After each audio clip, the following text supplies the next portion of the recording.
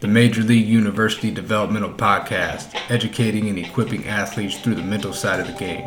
Are you ready to take your game to the next level? What is up, everybody? Welcome to the Major League University Developmental Podcast. I'm your host, Austin Byler, and today, another very special guest, Jake Wiskerson.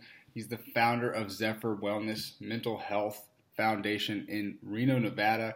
He was recently an amazing special guest speaker here at one of our last camps this past weekend. Somebody who's really made a huge impact in the mental health world. Clinical therapist, done a lot of work with families, individuals, all the above, using psychotherapy, cognitive behavior therapy, and much more. He's been a huge just influencer in that realm, and I think it's a great field to be in, and we're super excited to have you on the show, Jake. Welcome, man. Thanks, bro. I'm really honored that you and I have struck up this friendship. For the listening audience, I think I'm going to give a little peek behind the curtain about how we met. So, you actually got paid to play baseball. I pay to play baseball. And in one of those leagues where you pay to play baseball at one of the local levels, I met a mutual friend of ours, Jared, and Jared was able to connect us because Jared and I became very good friends. And then you decided to take off on this path and found this school basically for kids and adolescents and whatnot, and teaching them how to play baseball, which, there's lots of schools across the country, but I think yours has a unique edge because you focus so much on the mental aspect of the game. And I know everybody, tries to integrate that, but you're so into it. And I appreciate that so much. And you've continued to consult with me along the way. And it's been a real honor to be able to mentor you in that process. It's been really cool. And I'm happy to be a partner in it, not only as a fan of baseball and sports in general, but also obviously as a mental health provider and a practitioner in a community like Reno, in a state like Nevada, where we rank dead last in behavioral health provision. Anywhere we can get the message sent out is a good thing. And I just feel so blessed to be a part of this non-traditional approach to mental health and maintaining one's own mental wellness, such as integrating it into kids' sports. So I appreciate it. So, I mean, as much as I think you're honored by having me, I'm honored by being a part of it. I love it, man. No, I mean, it's seriously an honor to have you. As you mentioned, Jared, great dude, amazing mutual friend of ours, kind of introduced us and got us together, and just the power of just being good to people, putting others first, and being a good person in life is so huge. And I think just teaching these kids and equipping them with some tools that maybe we both wish we had back in the day when we were playing and going through the Oh, grind absolutely. and throwing our Yeah, no helmet doubt. and crying in the dugout or whatever it may be. And I think just being able to introduce these tools and hit on this at the camps and kind of going into the college scenes and all the above, man, just bringing more awareness to it. I think it's a great thing to set you up for life, and to have you as a mentor has really been huge for me, man. So thanks for coming on the show, and I'm excited to kind of get into some detail here of what you do and Yeah, a little bit of the practical aspects of this whole deal. So yeah. first off, Jake, man, take us through your background. I know you like you said, you paid to play baseball, but you've been in baseball for over 30 years, in and out of it, still grinding it, and you just got a huge passion for baseball, man. So kind of tell us about your background and what led to the mental health field in general. So, oh man, long story, a lot of twists and turns. I'm going to try not to bore the audience too much. But born and raised in Reno, Nevada. I'm a fifth generation Nevadan on my mom's side. I'm third generation on my dad's side. And like, my roots go really deep. And I grew up, and I don't think my parents really recognized this at the time, so no fault of theirs. But I was really heavily picked on as a kid from like third grade through 12th. I was really heavily bullied, or what we would call bullying now. We didn't have the name for it back then. But I was picked on, I was teased, I was tormented, I was made fun of, I was physically intimidated and bullied, and got a lot of fights until, I don't know, I haven't thrown a punch since like seventh grade, which is pretty cool. I'm 41 now, for anybody who's curious. It's a good streak you got But going there, man. it is, and I plan to maintain it. But and none of that really led into where I am. So I endure all that, and And I think in retrospect, I think the random person maybe viewing my life would say, well, that sucked. Like that wasn't any fun. No kid should have to go through that. But what ended up happening out of it was this really cool blossoming in adulthood and young adulthood. So I get into college and I have no social skills as a result of the bullying. I don't know how to talk to girls. I don't know how to talk to guys. I only identify with people who are older than me, like like way older than me, like full grown adults. But I'm 19 or whatever, and I ended up kind of fumbling my way through college. Did a lot of stuff, did a lot of activities, joined a fraternity, participated in student government, worked on campus, worked a bunch of jobs, like got pretty good grades and whatnot. But I was really just super awkward. And it took me until I was probably 27, 28 years old before I realized that I had this issue of like being able to like talk to people, and which is Yeah. weird because my undergrad is in journalism and public relations, and so you'd think that like I would be able to communicate, and I couldn't. I was just super awkward and super insecure, and that came out in very weird ways. Overconfidence in areas that I shouldn't have been, and not confident in areas that I should have been, and so I was just all messed up. And I went back to graduate school for a degree in what I wanted to do, which was college student development. I ended up getting a master's degree in educational leadership for college administration, and what I wanted to do was work with college students, and that was my goal. But along the way, I got bit by this counseling bug because I took a couple of courses in counseling because I figured if I'm going to be working with students, I want to at least like send them out a little bit better than when they walked in and not screw them up even more. So I took a couple of counseling classes, but then I was hooked. So I graduated with that educational leadership degree. Got a short-lived job at a local college. That didn't last, and then I went to work for a guy who is now a very good friend of mine, who you've met and spoken with, Christian Conti, who became my mentor. And I worked with him at his agency for about 2 years, working in home with kids and stuff, and teaching social skills in a very, very ironic twist. I was now in charge of teaching children social skills, and it was in that job where I realized that all the bullying that I went through as a child was now applicable as an adult to the very children I was interacting with and trying to teach and coach and mentor. So the switch kind of flipped, and I went, man, I should really do counseling for a living. I should go back to school and get another degree. So I got a second master's degree, this one in counseling, and got a marriage and family therapy license. And long story short, now I co-own and I'm the clinical director, I guess chief clinical officer, I guess you could call me, because I have a clinical director called Zephyr Wellness in Reno, Nevada. And we're about 4 years in. We've got a couple locations. We're really well integrated into the community, and we do a lot of stuff that's non-traditional. We go into rural areas, and we work with schools and businesses and governmental agencies and whatnot. And so it's been a really cool journey to look back from this perspective now and see how like the past led to where I am, and I wouldn't forsake it or like change it at all, but man, it sure was rough. And so I think it's an inspirational message to people who may be going through something right now where you're like, man, I don't know why I'm enduring what I'm enduring. My message would be, you don't know where that lands. Just keep at it, and all things are temporary. Everything passes, and there's always value to whatever you go through in life. That for one reason or another, it all ends up making sense, and it all ends up paying dividends on the back end. And one of those big things was I was really invested in student government and learning about governance and seminal documents and that kind of thing. And I just spent the last couple of years on my licensing board. And again, I mentioned in Nevada, we're pretty bad at mental health, and a lot of it had to do with our laws. And so I was pretty pleased and really humbled to be able to help change some of those laws recently. And I think Nevada's on the mend. I think we're really starting to come up because of a lot of those efforts. And it's neat to see how things weave together like that. Stuff that I learned in high school that I thought maybe was just interesting and would never actually apply. Then I turn around, I'm like, holy cow, I'm in the legislature actually shepherding a bill forward that's going to help, regular people with their mental health issues and so forth. So that's the nutshell version.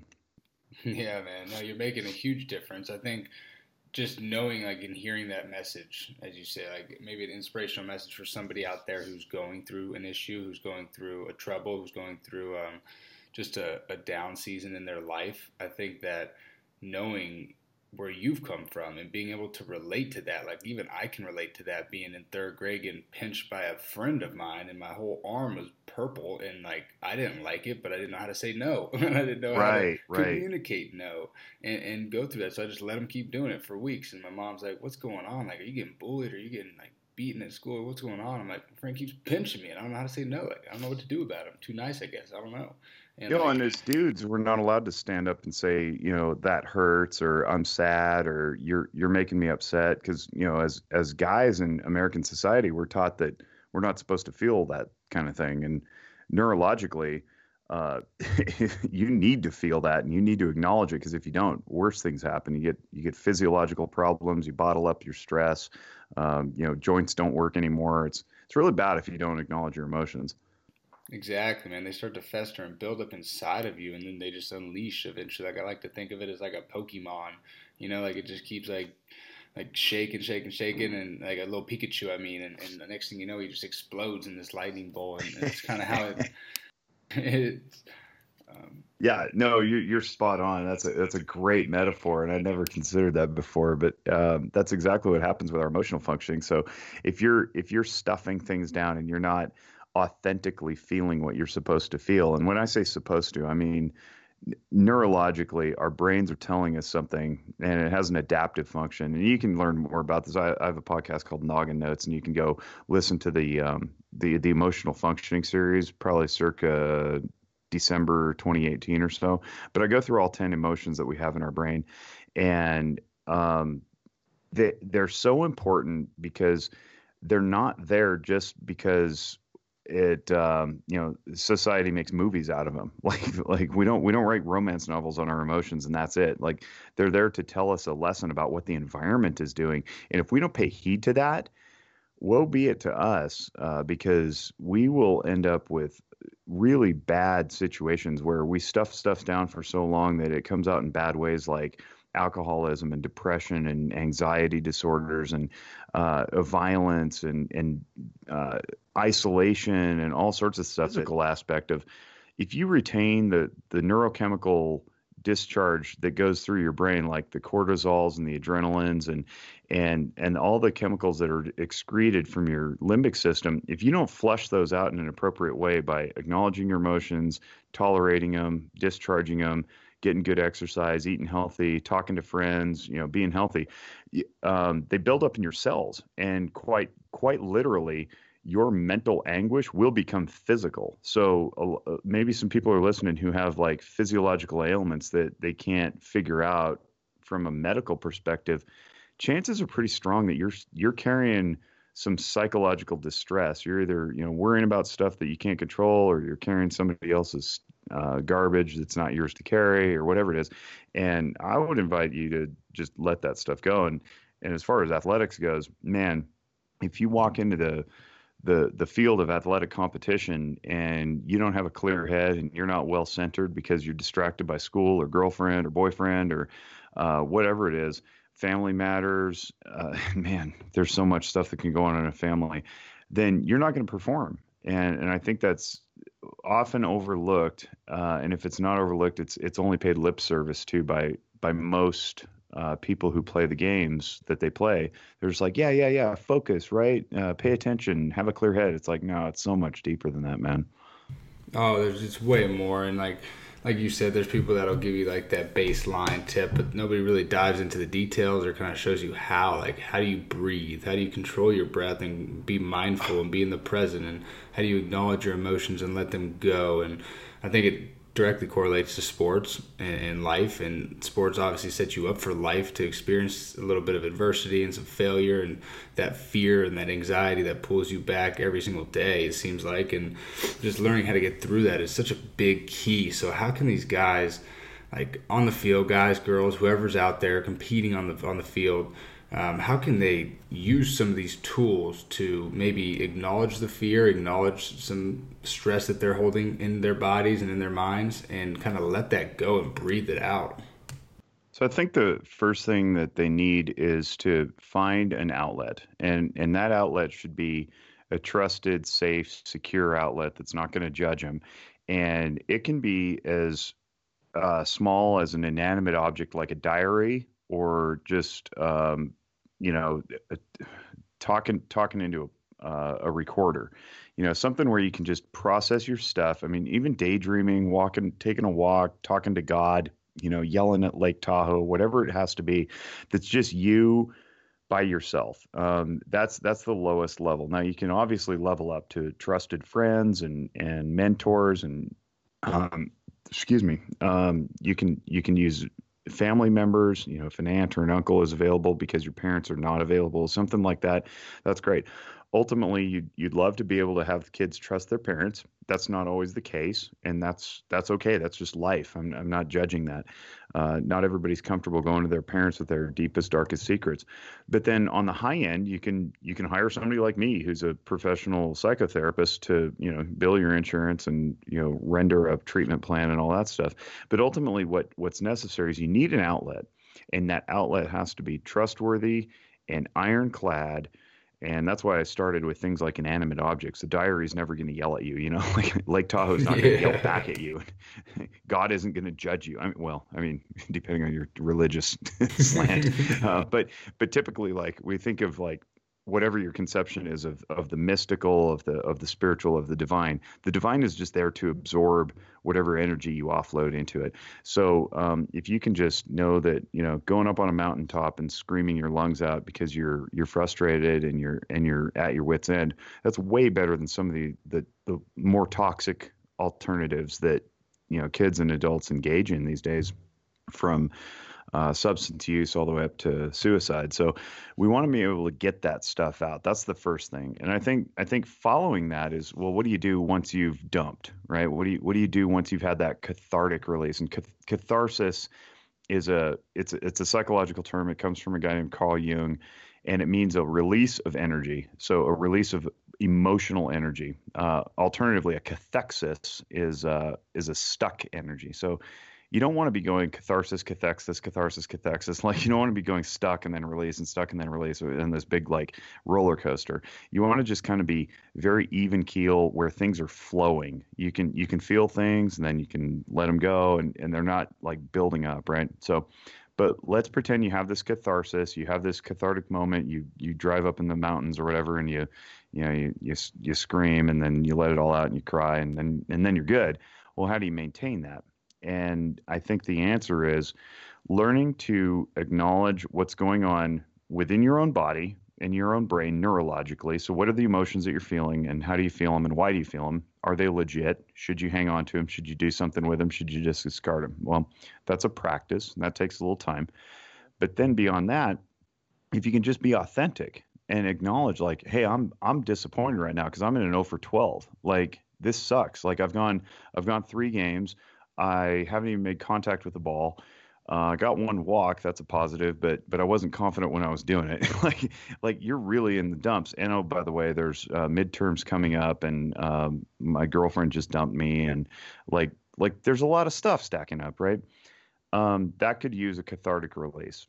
But then if you return to that, say 6 months pass, you're moved out of spring ball, you're in a fall ball, and you go through a similar situation, you got to recognize that you're going through it again and go, hey, I've been here before. I can acknowledge this. I can acknowledge it currently sucks. And just like the last time, this one will also not be permanent. So then, therefore, you move yourself into a place of non-attachment, where you can embrace things and be like, yeah, this is happening. This is me. This is my stuff. I'm not enjoying it, and it's not permanent, and it's not the end of the world. I'm only 14, or I'm 16 or whatever. There's more life to live. I got through the last time. I'll get through this time. So now you're not like sticking the energy inside of you. You're not building up that emotional energy to have to blow your top again. You're just like, yeah, it's whatever, man. Like okay, I'm a little down. I'm hitting another 0 for 15, but I also know that slumps end. And then when you come out of the slump, and this is really key, you don't go straight into that high and go, I've gone 7 for my last 9 at the plate, and I'm on top of the world, and we're heading to the playoffs. Like, I can't be beat. Well, that'll end too. And that, I think that's key. I think a lot of kids in particular, but adults also, tend to embrace their successes as though they're like never going to end, and then they're crushed when they do. So learning how to manage the temporary nature of all things in life is really key. And I'm not talking like we should all just become hippies and like discard value to things. Like you want to embrace every magical moment and live it up for what it is. But also hold it loosely, knowing that it will pass. And that's a good thing, because behind that great moment, there's another one coming. And if you hold on too long to the great moment, you might miss the next one. So I don't know. I could talk forever about this stuff, but I want to pause and let you give some feedback. No, man, I love what you just said, that if you relish in that moment for too long, you may miss the next best moment of your life. Like, you never know when that next opportunity is going to arise, whether it's on a baseball field or in the field of life. And wherever you're at, whatever position you're at right now, like, there's always an opportunity to grow. There's always opportunity to get better and to learn and to be influenced by mentors and just good people in the world. And I think, like, something as athletes, like, we get in those slumps and it's the end of the world and we're taking it out on our family and our girlfriends and our friends, and we're not responding to people and whatever it may be, and we feel so bad, and then we start raking for a couple of days, and it's like we're on this permanent high that, like, nobody can pull us down. We're the best player in the world. And it's like, how do you find that happy medium? So for me, like, kind of just a few things that I started to do that really helped me get in that mindfulness and stay in the present was, one, a little gratitude journal, and just writing down 3 to 5 things every morning, just like that you're grateful for. And it's just something that, like you said, it's not going to yell at you. It's not going to tell you suck or you're ugly or you're not good enough. It's something there for you to write something down and that you're grateful for, and just acknowledging that first thing in the morning, setting your mind in a good place, was key for me. And then 2, meditation and visualization, being able to slow down the breath, recognize it. I mean, I went into the dental office today, and by the way, my girlfriend's in dental school, so she actually worked on me today, gave me a little cleaning, and my pulse. Congratulations to her and you for getting free dental work. Amen to that. Playing the cards. And so basically, like, I go in there and my pulse was a 43, and I was like resting, and I was like, oh my gosh, is that like too low? Is that this, or is that that? Lance Armstrong territory. Dude, it was insane. And I went in and, like, I was like, I'm going to look this up on Google, because Google never lies, right? Like, Google, it has all the answers. And I looked it up, and it's like average 60 to 100, but high performing professional athletes, like the best of the best, are usually around 40. And I'm like, oh my gosh, like, this is crazy. Why didn't I do this in high school? Why didn't I do this throughout all of college? And then why did I stop doing this in professional baseball after it showed to be successful? So it's like, for me, it's like I will never miss those 2 things. I will make sure that they stay consistent in my life, and obviously with God, like getting right with Him in the morning, getting in the good word, and just settling your thoughts in a good position early on is huge. And I think that's awesome that you mentioned that, man. So going into that, we can acknowledge our thoughts. We can go on the top of the mountain, yell out whatever we want to yell. But how do we become aware of our thoughts and aware of the maybe the situations or the triggers in our life that continue to pull us and hold us back? So there's another answer coming out of my mouth that people aren't going to want to hear, which is it takes practice. Yeah, exactly. And it takes a habit. There's I'm going to birdwalk this a little bit tangentially, and then I'll bring it back. There's a guy named William Glasser in our field who's a pretty big name. He died a few years back, but he wrote a lot. And one of the books he wrote was called Positive Addiction. And the idea of a positive addiction is that you have a lot of the same components of a regular old negative addiction. Like, you need to do it every day. It's almost compulsory.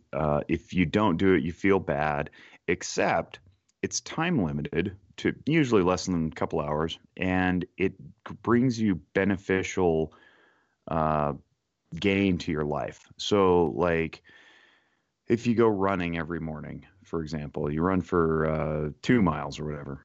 And I don't want to make it too big for our listening audience. And like, think that I got to run 12 miles. No, you don't.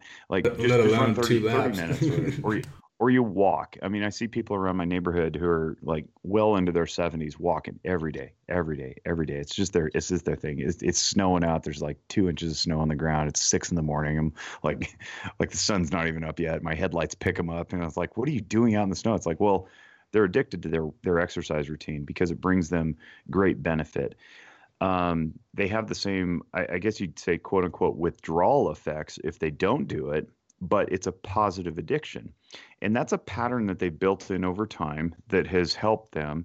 And what you've touched on with the meditation and the prayer, and we can do this with anything: gym workouts, exercise, any good habit, hitting off a tee, even though you might be well advanced and you don't need tee work.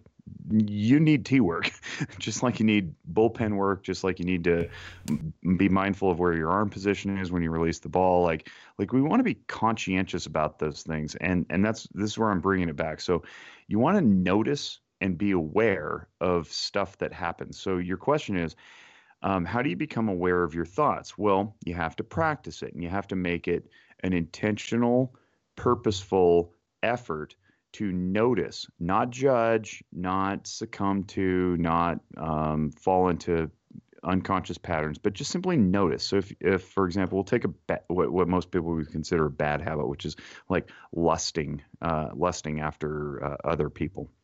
So let's pretend you're single or you're in a committed relationship, doesn't matter. But you find yourself having these lustful thoughts.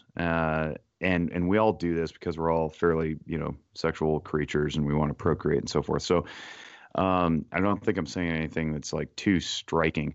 But if you just simply notice it and you don't give in, you don't like start following that rabbit hole where you start fantasizing. And you also don't just deny that as part of you. You're like, oh, that's not me. That's bad. No. Church said it was bad. My parents said, don't think like that. Bad. And you're slapping yourself on the hand. If you simply notice it, you observe it, you just kind of remark on it. You're like, oh, that thing happened. Oh, that thought went through my head about lustful thoughts. Okay, now you start to develop a pattern of simply noticing things, and you can branch it out. So I just pick lustful thoughts because it tends to stimulate people because they're like, whoa, what's this guy talking about lustful thoughts? I was tuning into a baseball podcast. But let's bring it down to something else. Like, I don't think I'm going to hit this pitcher, or wow, I've heard about this guy. He throws really hard. Or I've heard about this guy. He hits really hard. Or wow, this team has a great record. Just notice those things. Notice them, and then you don't become subject to them. They don't rule you. You then rule them. And you can do that for math tests. You can do it for difficult literature. You can do it for traffic when you're driving out on the street and you're like, oh man, I hate to make this drive across town. Just notice that thought went through your head. Like, well, why do I hate to make this drive across town? Is it so bad? What about it makes it bad? Does it have to be bad, or is it just a thing? Like, yeah, I'm going to hit 17 stoplights on my normal 15-minute drive, and it'll turn it into a 26-minute drive. Like, that's just a thing. And if you don't judge it, if you don't get emotionally charged up about it, you then stay in charge of your behaviors, your decision making. You don't have to fall victim to your thoughts. You don't have to suddenly find yourself acting out of a place that you thought you had control, but you don't anymore. So that's, again, a long-winded answer, but it's a way of saying, start with the small things. Start by noticing something you want to change, and don't judge it. Don't even act on it. Just notice it. Notice when it goes through your head. You're like, oh, interesting. I noticed those clouds. Oh, I noticed that my breath is speeding up. I noticed that my heart is pounding. Don't even try to make sense of it. And then later, after you notice a bunch of stuff very neutrally and in a non-attached, non-judgmental way, you can start making sense of it. Sorry, where did my heartbeat come from? Well, I did drink 3 Red Bulls today. Like, maybe that's part of it. Why is my breath short? Well, I walked through the halls and there was a girl that I crushed on and she smiled at me. Like you can notice those things. You don't have to necessarily act out of them. You don't have to behave on them. You don't have to make a decision out of that moment, because in that moment, when that thought triggers something in you, it triggers something emotional. And when we act out of emotion, often we do things we regret, including, make commitments or, make bad decisions on whether or not we fake an illness or, avoid school or skip practice or whatever it is. Yeah, no, you're spot on, man. Something I wrote down was that you just said was notice it so you don't become subject to it. And that is so powerful. It's so simple and so powerful. And for me, simplicity is key. Like, you can come at me with a million different terms and like psychological like terminology, and I'm just going to be Oh, and blown I away. will too. I will. Yeah, no, and you're good at it, man. I've never heard anybody speak like you, man. You and Dr. Christian Conti, you guys are freaking good, man. I'm impressed, and it's been awesome to just like even pick your guys' brain for a couple conversations, you know. And now, like, noticing it so you don't become subject to it. You're bringing that awareness to it. And for the viewers out there, for any athletes or even parents trying to give this tip to your athletes, coaches trying to address this to your team, maybe you're struggling with a bunch of guys showing emotions, or you don't know how to control them, or whatever it may be, and you start to make them aware that these thoughts are natural, like they're normal. It's not, Absolutely. you're not just Yeah. weird, or you're not like the anomaly, you know, like you are just like everybody else experiencing the same type of thoughts. And it's the ones who don't bring that negative attention to these thoughts. And I love how you mentioned, like, okay, don't like ride the high, but also don't like shame yourself for thinking anything like that, because it is normal. Like, it's okay. And I think, like you said earlier, the masculinity of, like, especially with men, hey, I can't admit when I'm wrong, or I can't admit if I'm sad or down. And I do it a lot, where I just hold these emotions in and they bottle up, and the next thing you know, I erupt for no reason over something so stupid like the dishes, or like something just little. Oh, And just wait till you have kids, man.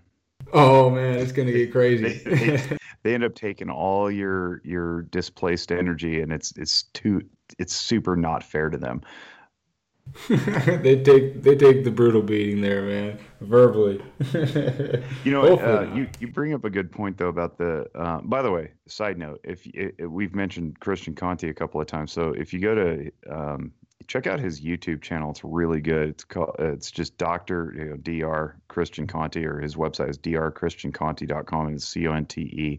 But his YouTube channel is phenomenal, and he's got a video that he does a lot of videos, but one of the best ones he's ever done was a long time ago. It was probably 5 or 6 years ago, I want to say, when he was first getting into it. And it's called Anger Management. What is it called? Anger Management Techniques That Work. And I think he even has an exclamation point on it. And it's less about anger management, but more about personal control. And so if you want to check that out, you'll know it because you'll see him, and he's wearing like a shirt and a tie, which he almost never does. And you'll know that's the video. But I think it's called Anger Management Techniques That Work, and it's really good. And it's very, very simple and very straightforward. It's like 6.5 minutes long, so it's super digestible. But you were talking about the parents and how to communicate to their kids these tips and stuff. I think one thing that's often overlooked is that you have to model it. So you can't just preach at somebody. You have to be authentic, and you have to be consistent yourself. And if you're just like barking at your athletes, if you're a coach, or if you're just telling your kids and you're a parent like what to do and how to do it, and you yourself are not walking it out, you just have no credibility there. So the important thing is to start doing this stuff on your own, and then you can find yourself in position to preach to others, so to speak. Yeah, I think that's a huge tip for anybody out there. You can't give to somebody else that you don't do yourself. Like, you can't tell somebody to wake up at 5 a.m. if you're not waking up at 5 a.m., or if you're not Hmm. taking a cold shower in the morning, or practice what you preach, man. It's a simple term, but it's a real term, and I think it's truthful. And you got to set a good example for your kids, and they're watching. I mean, the kids are watching everything, and They they're are so all the aware, time. right? It's Yeah. crazy how All the aware they time. are, man. I mean, like, even your son, I'm sure he's just, when he was out at the baseball field with us, and raking the ball off the tee, by the way, this dude's a stud. He's a Was so stud. much fun to watch. Oh my gosh. And his little 4-year-old voice. I have a 4-year-old and a 2-year-old.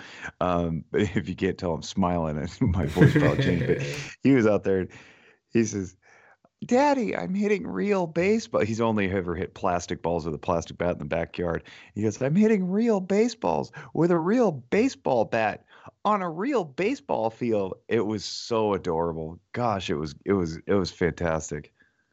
Oh man, that's what life's all about, man. You can tell like the energy and how like that just lifted you up there, just talking about your son and like how excited he was out there, and to have that feeling and harness that feeling and be able to hopefully provide more opportunities for your kids to experience those feelings is so special, and like it's amazing.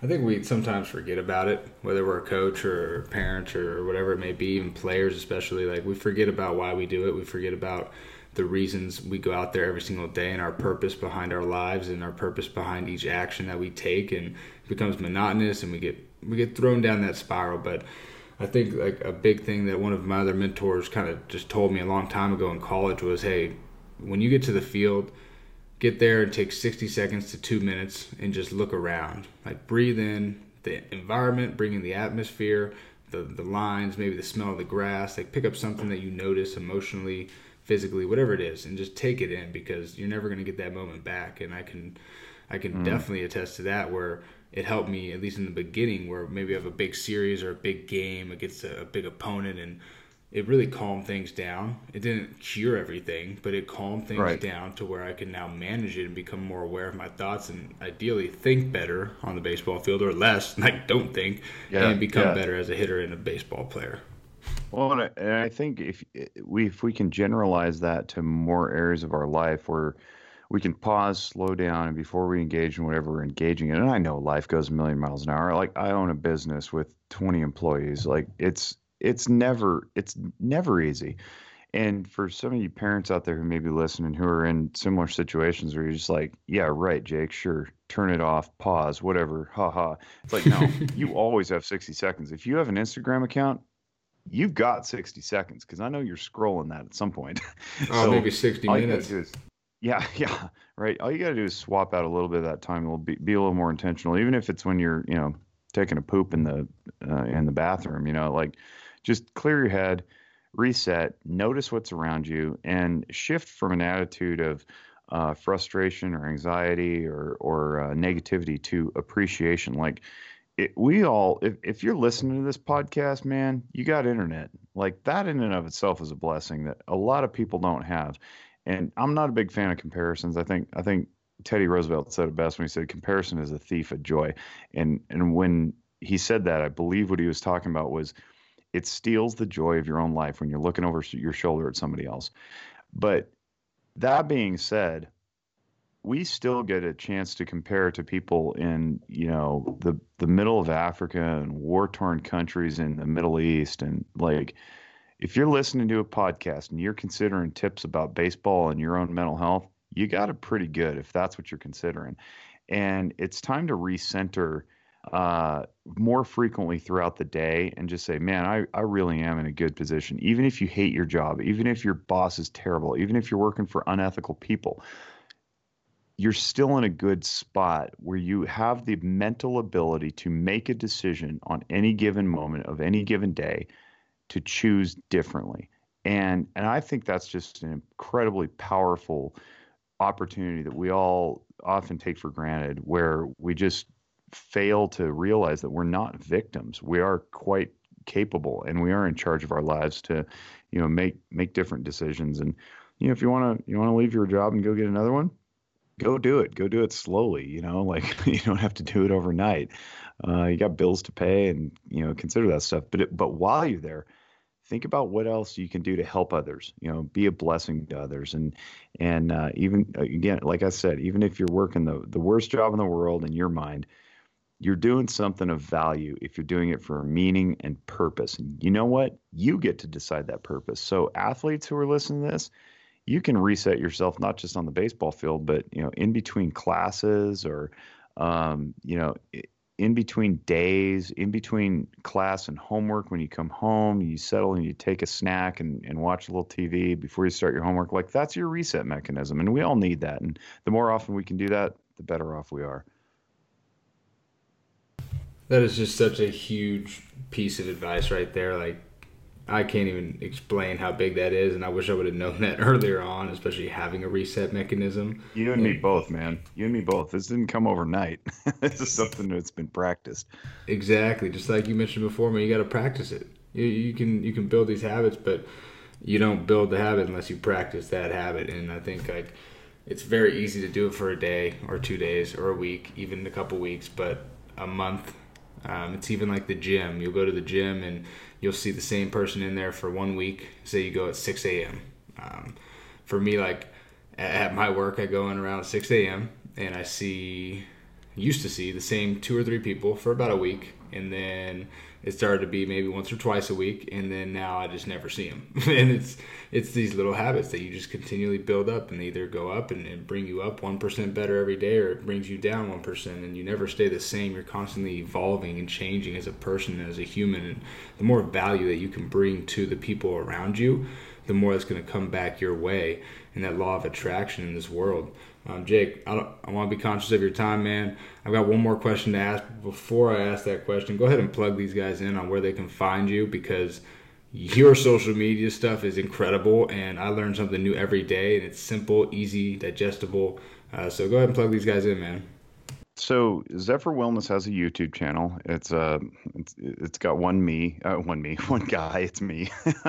You can go to the Zephyr Wellness YouTube channel, and I've been slacking lately because life's been kind of a blur. But I do want to commit to producing a few more videos more frequently, and little tips and insights and whatnot. Anything I think I can offer people that'll help them. So Zephyr Wellness YouTube channel. We also have an Instagram account, and you can go there. We have a Twitter, but it's not really monitored. It's mostly just auto posting whatever I put on the website. But then zephyrwellness.org is the website.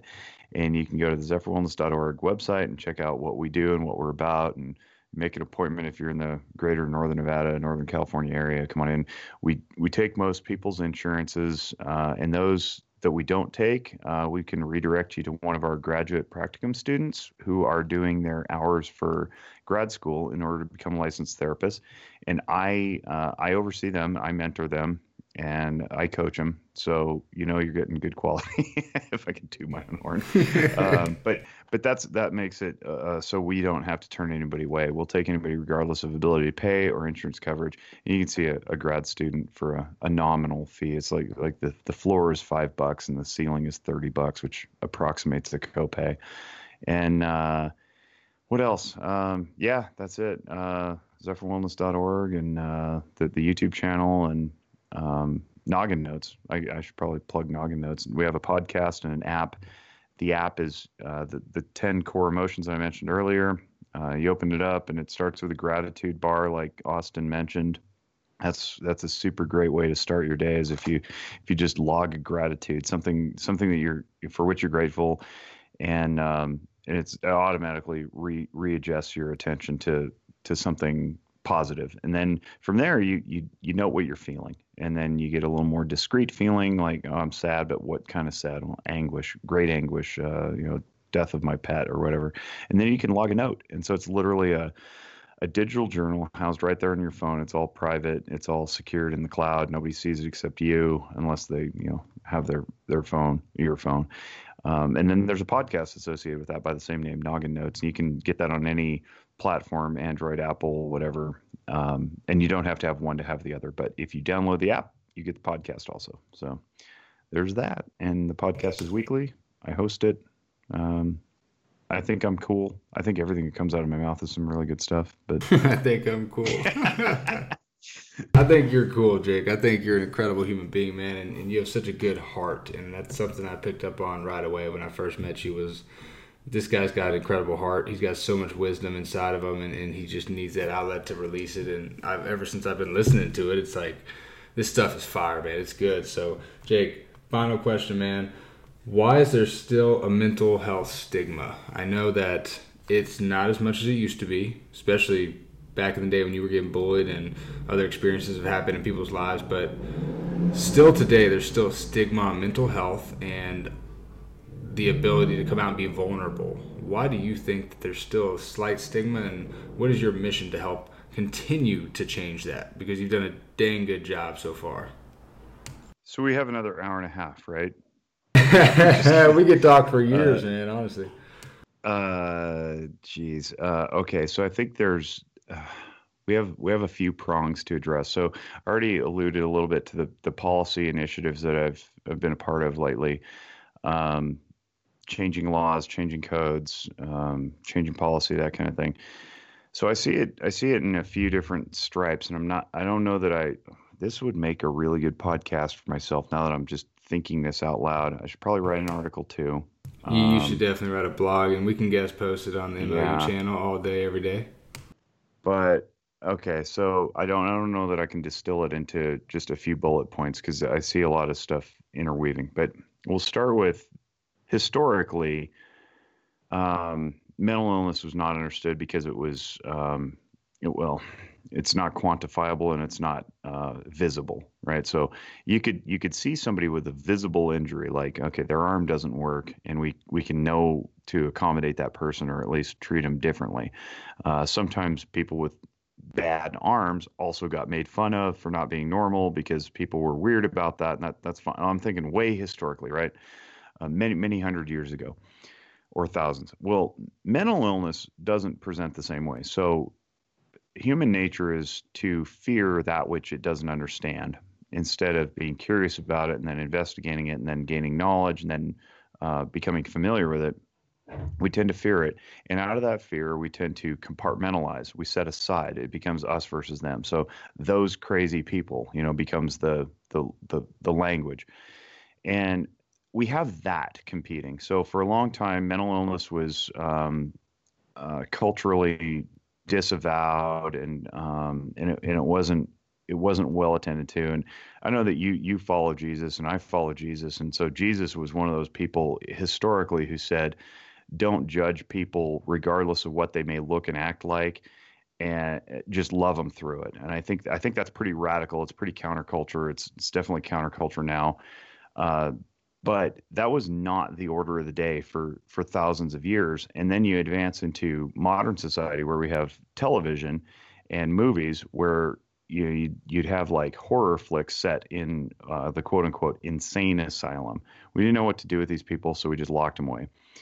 Well, simultaneous to a lot of these, locking away and branding of the ill-minded were people who are trying to understand it, and they formulated theories. Carl Jung is one person who I follow who had a theory about what the mind is, and if you want to read more about him, you can. It's Jung, Carl Jung.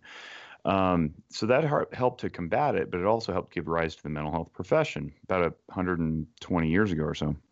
Sigmund Freud preceded him, Alfred Adler, sorry, and then Carl Rogers, and then some other people came along and developed various theories off that. So one element is just the societal misunderstanding of what the mind is. Is it in your head? Is it your soul? Are do you have a defective soul? Like there's debates that rage about this kind of thing, the battle of good versus evil and how evil presents and whatnot. So that's one thing. Then overlaying that, we have a more modern representation of stigma, whereby we have language in our very laws that have words like mentally defective or adjudicated mentally defective. And those laws then beget consequences for people who have maybe been involuntarily held in a psychiatric facility for evaluation. And then we have a third layer still where the job application or the gun permit application, and this is another battle that I'm helping to fight, where gun owners are stigmatized enough as it is, but also mental health professionals are stigmatized, and so the two cultures, gun ownership and mental health, don't often see eye to eye. And what we have is a lot of people committing suicide through guns because they're gun owners and they don't want to go get help because they're afraid that the mental health professionals are going to somehow like turn to the government and say, hey, this person's unstable, take their guns away. So the gun owners don't want their guns taken away. They're not seeking help, and then they're dying as a result of it. And that's not okay. Like we need to solve that. So we're starting to have conversations about that. But we're having these applications for, say, gun permits or work, or the Department of Defense is terrible at this. They're absolutely awful.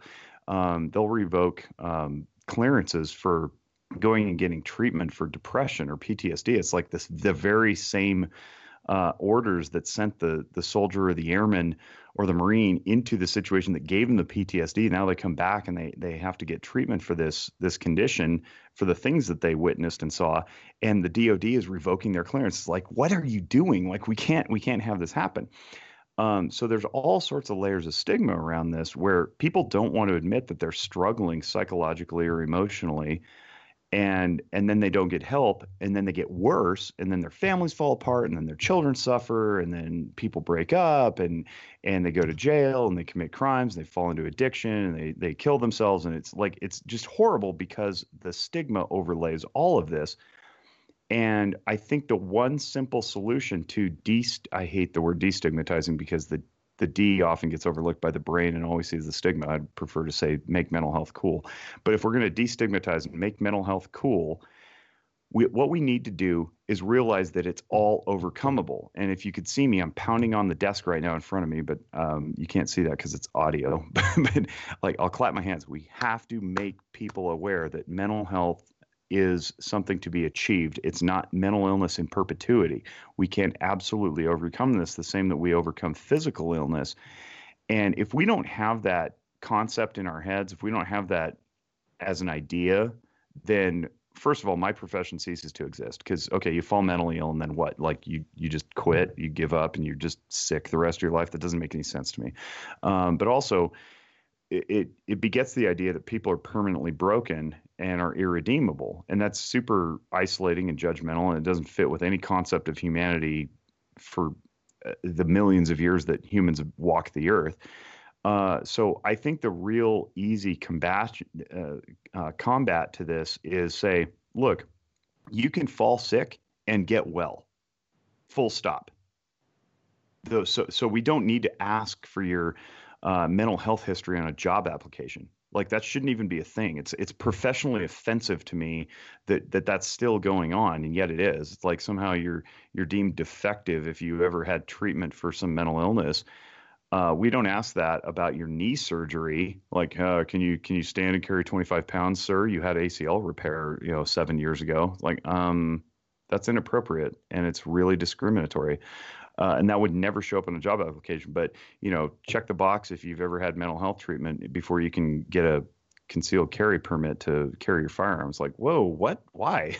Well, someone somewhere thinks that you're dangerous. Like, that's not a reason to go reaching into somebody's privacy and trying to plow through their files. And I think the military needs to take the lead on this. Quite frankly, the DoD needs to take charge and say, we're no longer interested in your mental health history when we're considering, pilots, flying our jets. We just say, if you need help, go get it and come back when you're well. And then we get a well-check sign off, just like we would with, some other surgery or a broken bone. So I could rage for, an hour and a half about this, but I think if I'm going to do it justice, I have to take, 5 minutes or so and explain the backstory and where we are currently and the way that our policies and our laws are inhibiting people from getting the help that they need, because it's literally killing people, and that's not okay with me. That's why the stigma exists, because we have laws that perpetuate it. 100%, man. And I think you're so right with the military needing to take the lead on this, because that's where a lot of this stuff has stemmed from for years. And I think that they have an opportunity to make a huge impact in this field and maybe just explore with some other, I want to say products, but nutrients, whatever you want to say, for them, like explore with different options, alternative medicines, I guess, to deal with this type of this depression and anxiety and fear and PTSD and all these different mental health diseases that are coming around. It seems like more prevalent than ever now, especially with social media and the quick attention spans and all of the above, man. You keep checking these boxes and it keeps just pulling people down. And what you're doing, Jake, is incredible. Your movement is unbelievable. Zephyr Wellness is making a difference in so many different people's lives. Whether it's a sport and an athlete, or it's just an everyday mom or dad, or just a child in need, looking for help, looking for somebody that wants to love them and give to them and care about them. And I think at the end of the day, people just want to be loved. They just want to be cared for. They just want to be thought about and heard in some way or not. And having an opportunity to get in front of people, not just doing it through social media, but actually get in front of people and make the difference and connect with them on a human-to-human element is the absolute game changer. And the more that people like you, and hopefully like myself in a way, and maybe more in the future too, and people in that realm can make more of a difference and get in person and change these people's lives and just keep kind of hitting that domino effect until we make this huge change, man. So Jake, I appreciate you coming on the show, man. This was a pleasure. I know a lot of people are going to love this. I love this. I learned a lot from you just in this short time, and we could probably talk for about 7 hours about this. So next time I'm up in Reno, we're going to have to get together for at least a Sunday afternoon, man, and hang out and chop this thing up. Absolutely. Absolutely. I love you. I love everything you're doing. And if you heard me allude to the guns and mental health thing, if you want to check it out, walkthetalkamerica.org is where you can learn more about that. If their ears perked up and they're like, what is this? Walkthetalkamerica.org is that website and that foundation. So thank you very, very, very much. I really am humbled and honored to be a part of this. And so thanks, brother. Appreciate it. Absolutely, Jake. Thanks for coming on the show, man.